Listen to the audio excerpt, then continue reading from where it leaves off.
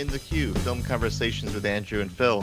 I'm your co-host, Phil, and there's something about Charlton Copley that when I watch him in the film, I just don't want anything bad to happen to him.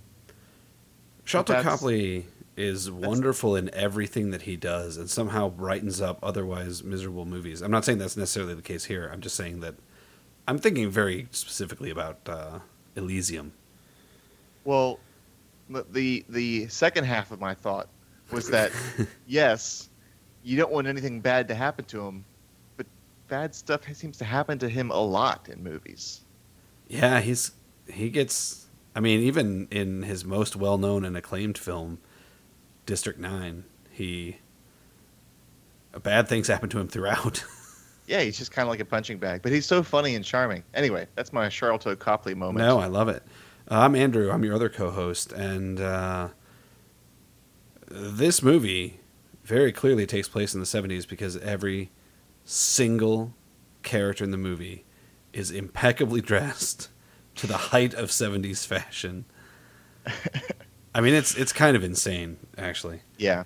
Well, we're talking about Free Fire, the new film by Ben Wheatley, which he co-wrote with Amy Jump. They're a team in real life and in the movie business. Mm-hmm. And they recently made High Rise, which we reviewed on this podcast. We did indeed. And we're going to talk all about the movie Free Fire in just a moment. But first, I want to tell you guys out there where you can find us on the web. You can go to our blog, which is found at www.in-the-q.com. That's the letter Q, mind you. And we also have a Facebook page. It is found at In the Queue, Queuee. On our blog and our Facebook page, we have all of our episodes posted. You can leave comments for us, and we would really encourage you to do that on our Facebook page because then we can actually get back in touch with you. Indeed. And we would love to have you on the show as a guest. We do this all the time. You could Skype in for a program duration with us, and we love to talk about movies, and we know that if you like movies, you generally have something to say about them, and not everybody has a platform in life to talk about movies. So true. So let us be your platform. We're here for you. Yeah. We also have a Twitter. It is at ITQ Podcast. And lastly, you can find us on iTunes, Overcast Podcast, many other podcast aggregate apps. Mm-hmm. So, without further ado, today's film is Free Fire. It's good to meet you, boys. Thanks for coming out. Let's buy some guns, eh? So, what do you say we check out the merch? That's not what he ordered. They ordered M16s? Really? I'm not running a pizza delivery service. Don't shoot the dildo! I've been shot! Oh, now we're cooking! Go for the case. You a bird, they're not gonna shoot the bird. You get the case! You smell of perfume! It's beard oil! Damn dust bringing out my allergies. I forgot whose side I'm on! You seem like a nice girl. We can't all be nice girls.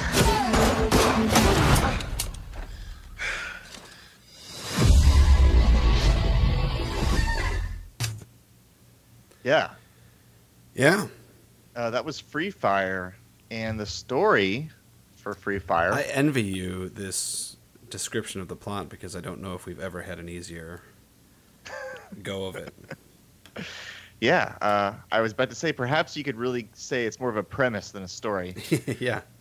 The premise of Free Fire is representatives from two different gangs meet in Boston in 1978 in a deserted warehouse in order to make exchange a purchase of some ammunitions. Mm-hmm. Mm-hmm. Somebody is selling guns, and then somebody else is buying them. But it quickly goes south. And it turns into a free fire of sorts. Oh, man. And there's a shootout. It's an hour and a half.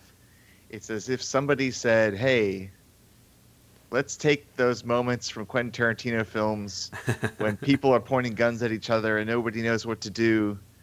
And then they start shooting each other and killing each other. Let's make a whole movie that's just that. Yeah. Now, this film is set in 1978. Why?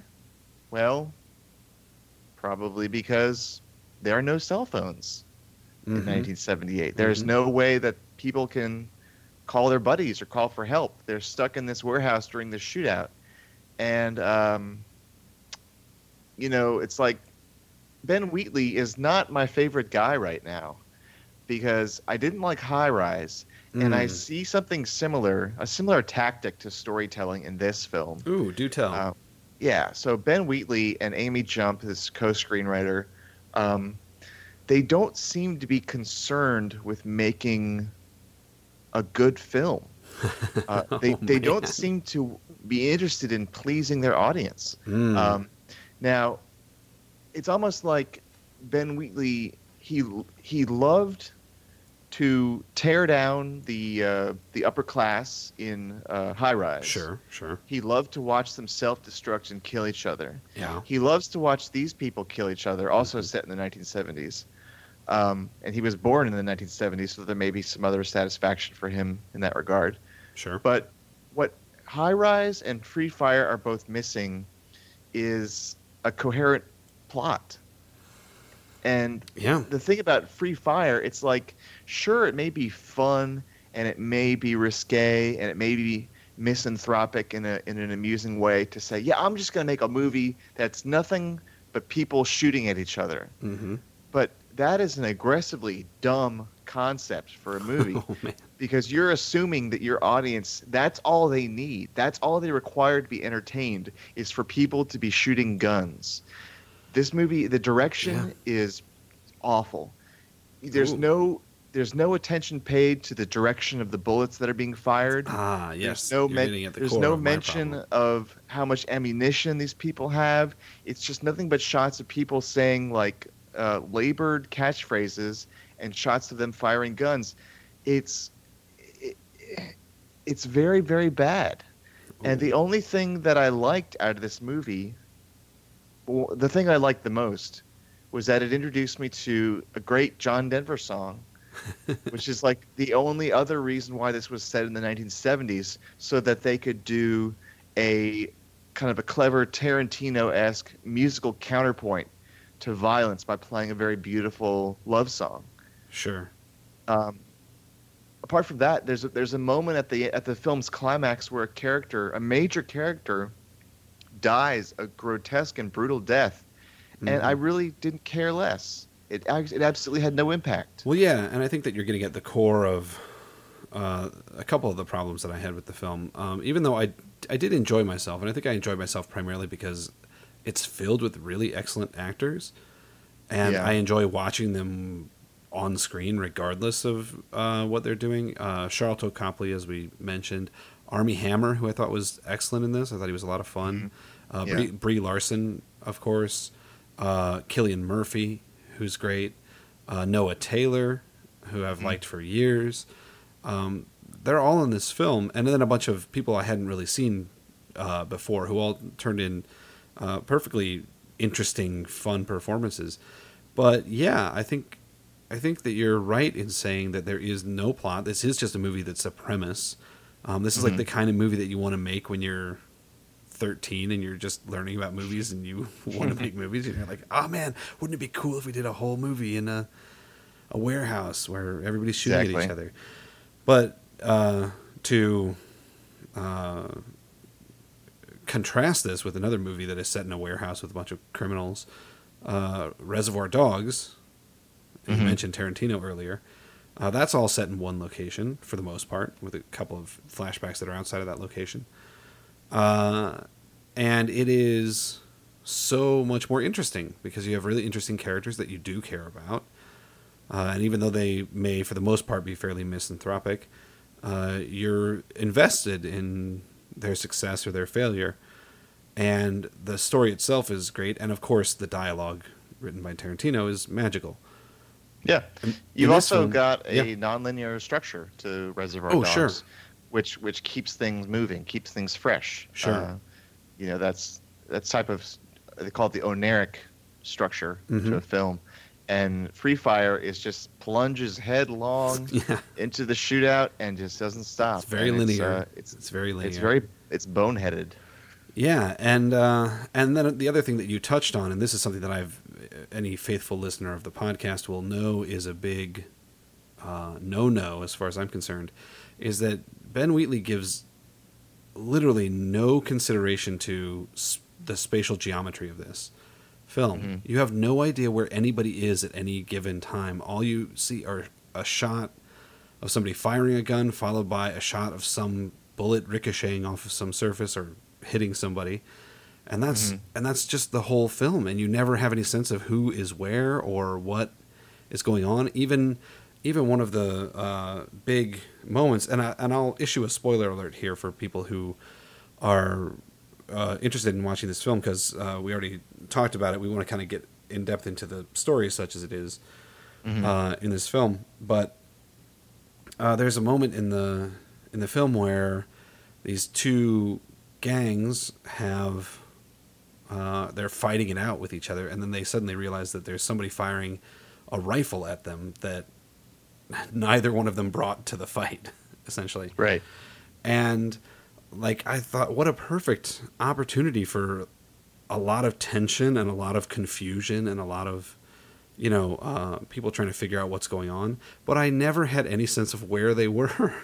It was just like they were off somewhere. I could tell that Armie Hammer knew where they were, but Yeah, I mean, it's not to say that a story like this couldn't work. It could have had kind of like the feel of a video game. Sure. It could have had the feel of an actual just shootout. Say you're not interested in building characters, okay. Well, Reservoir Dogs already did that. You don't have to remake Reservoir Dogs. But if you just want to make an exciting action movie centered around guns, you have to establish the rules. You have to let the audience know what they're playing for. And some things that Ben Wheatley could have considered was, like, one, letting the audience know how much ammo these guys had, when they would start to run out, etc. And just reading the trivia for this movie, apparently he did build a mock-up of the location, which but neither Andrew or I seem to have gotten a real sense of the space just by watching it. So perhaps some more storyboarding would have been in order. I doubt that. I really doubt that he storyboarded every single shot in this movie. I seriously doubt that. A movie like Mad Max Fury Road, they did storyboard every single shot, and that movie is a great example of action on screen. Yeah, and this is devoid of that, which isn't to say it doesn't have its exciting moments and exciting altercations between some of the characters. I mean, there's some fun moments, and there's a lot of humor to be found in the film, especially from Charlton Copley's character. But yeah, it's kind of all for nothing if you have no idea what's going on at any point in time and you aren't invested in the characters. And that's one of the other major issues with the film.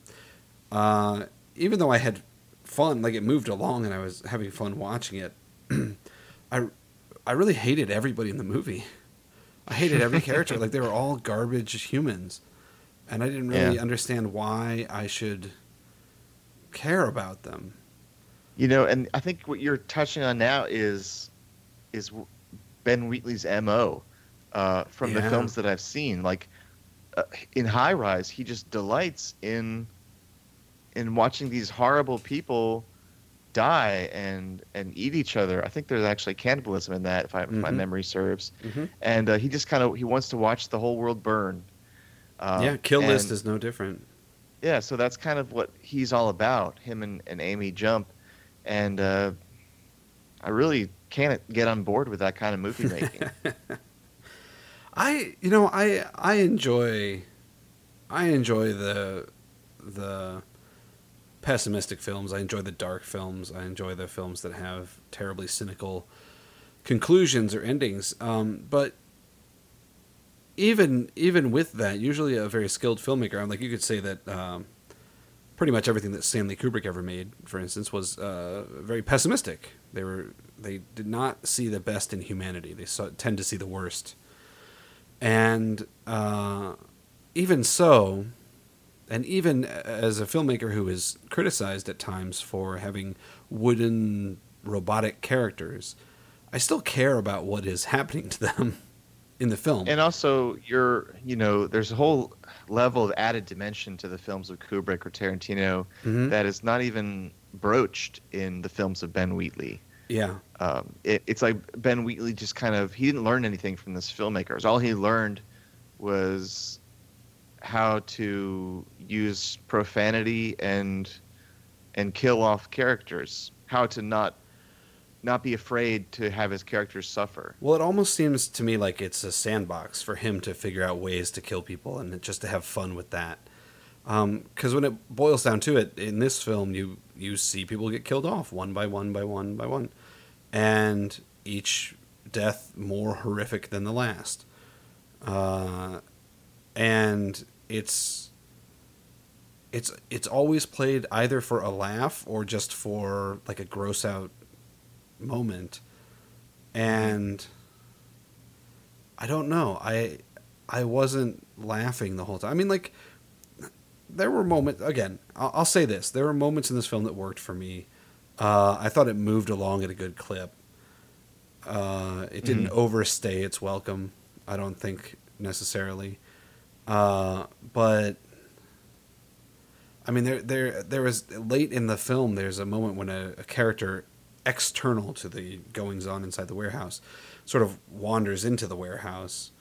And I was expecting it to be the catalyst for some sort of interesting plot development or something cool, new, and interesting to be added to the mix to, start the movie in a different direction and energize things.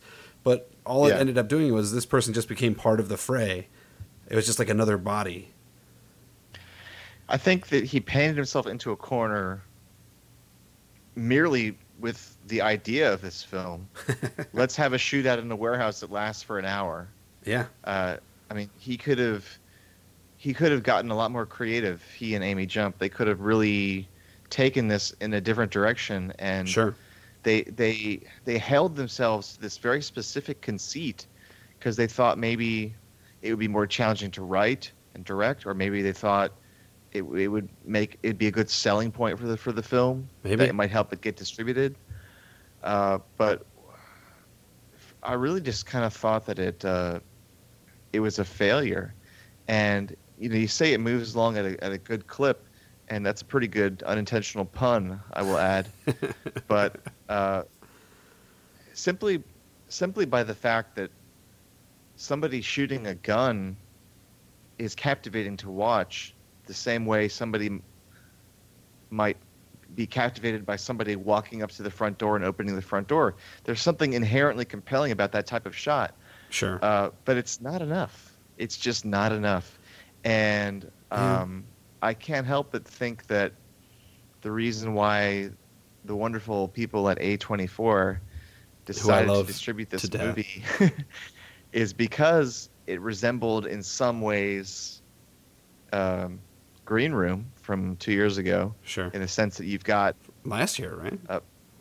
Well, it says 2015. Yeah. On the date, so it probably came out last year, but it might have been filmed earlier. Sure. But you got two films where you can just tell that the filmmaker said, "Let's create this world. Let's fill it with characters. Then let's kill them all off one by one. Yeah. And let's make them suffer." That's the premise.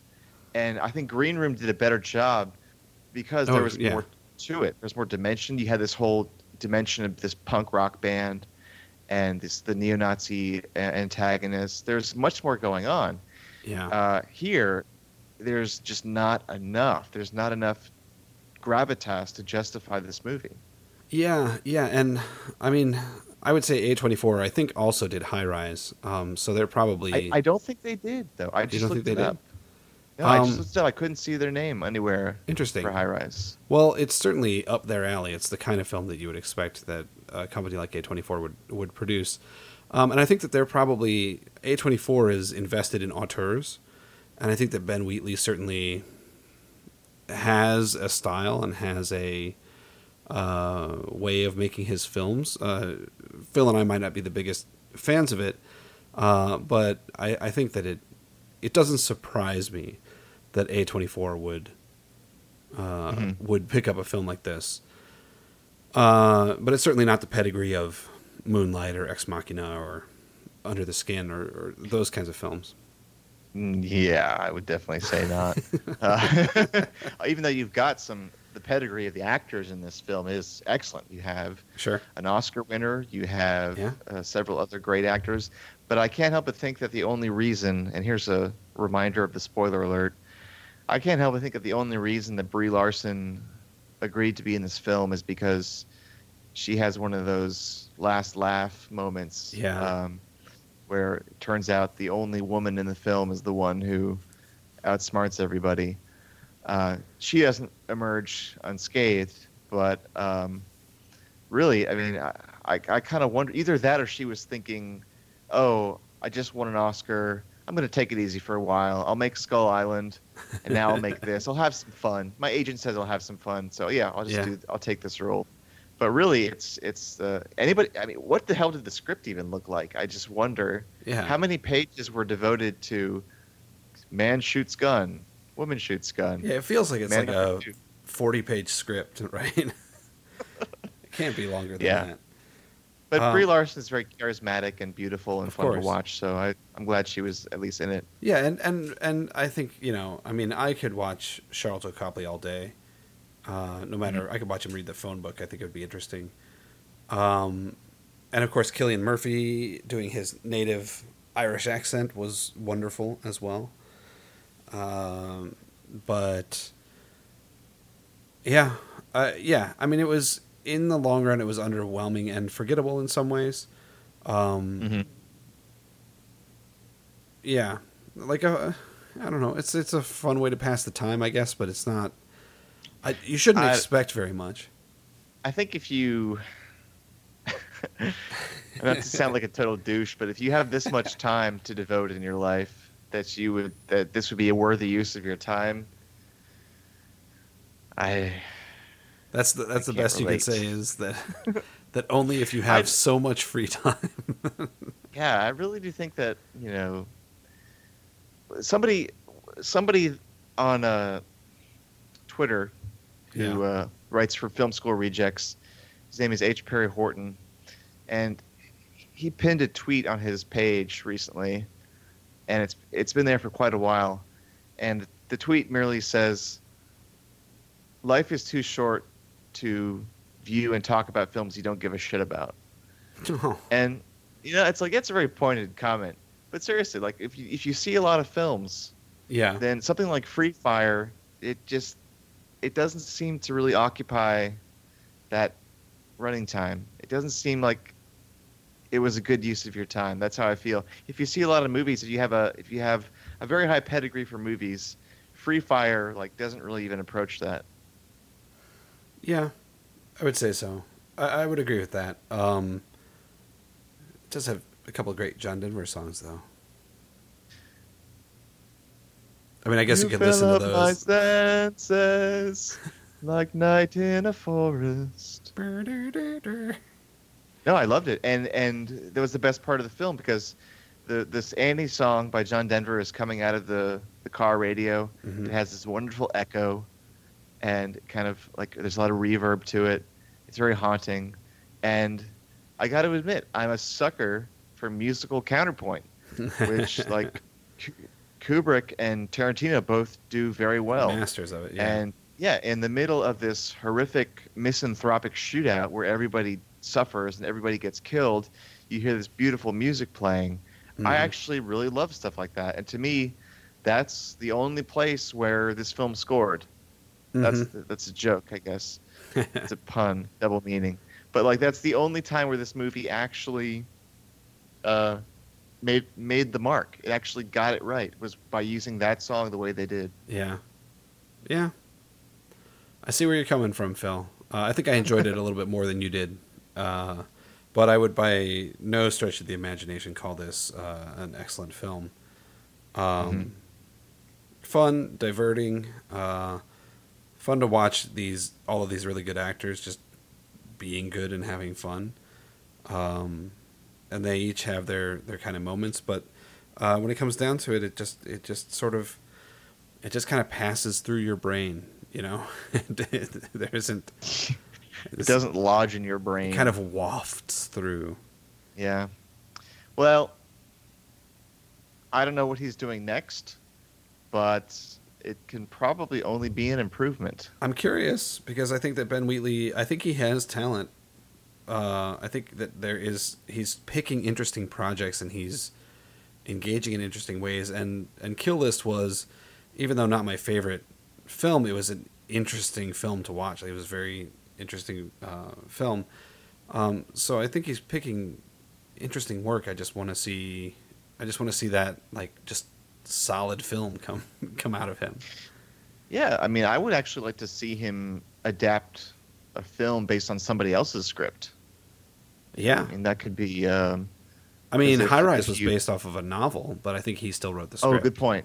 Yeah, good point. No, you're right. Yeah, he and Amy Jump, they wrote the screenplay. I think they write the screenplay for all of their films. Yeah. But the source material might be in High Rise. It's from a J.G. Ballard novel. Mm-hmm. Mm-hmm. Yeah, so maybe they're already working with other writers, but I don't know. Maybe a film from those two that would perhaps wear its heart on its sleeve a little bit more. Maybe it would betray how they really feel. Yeah, maybe more hate personal. its own characters less. I think that would be helpful. Like to just dislike, to have such a poor opinion of its own characters, just to be so misanthropic. I don't think ends up making for fun movies. Yeah, I mean, and what does he love?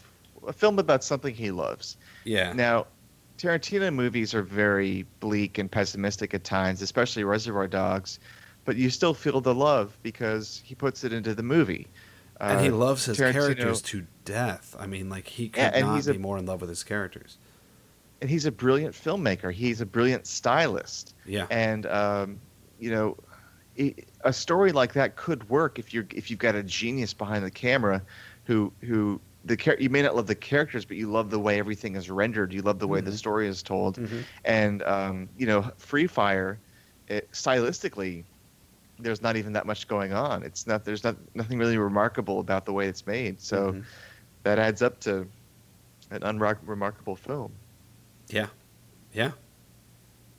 Yeah. Well, that's how we feel about it, I guess. Indeed. I probably liked it less than Andrew. I think so. But I don't even know how much Andrew liked it. I didn't love it. Yeah. Well, okay. Fair enough. That's our show about Free Fire. Stay tuned for our next episode. It's going to be another listener's choice. We're going to have Christy back on the program. Yeah, returning champ. Yeah, she's going to talk about the film from last year, Eye in the Sky, which is a very topical film these days. So stay tuned for that, and we'll catch you next time. See you then.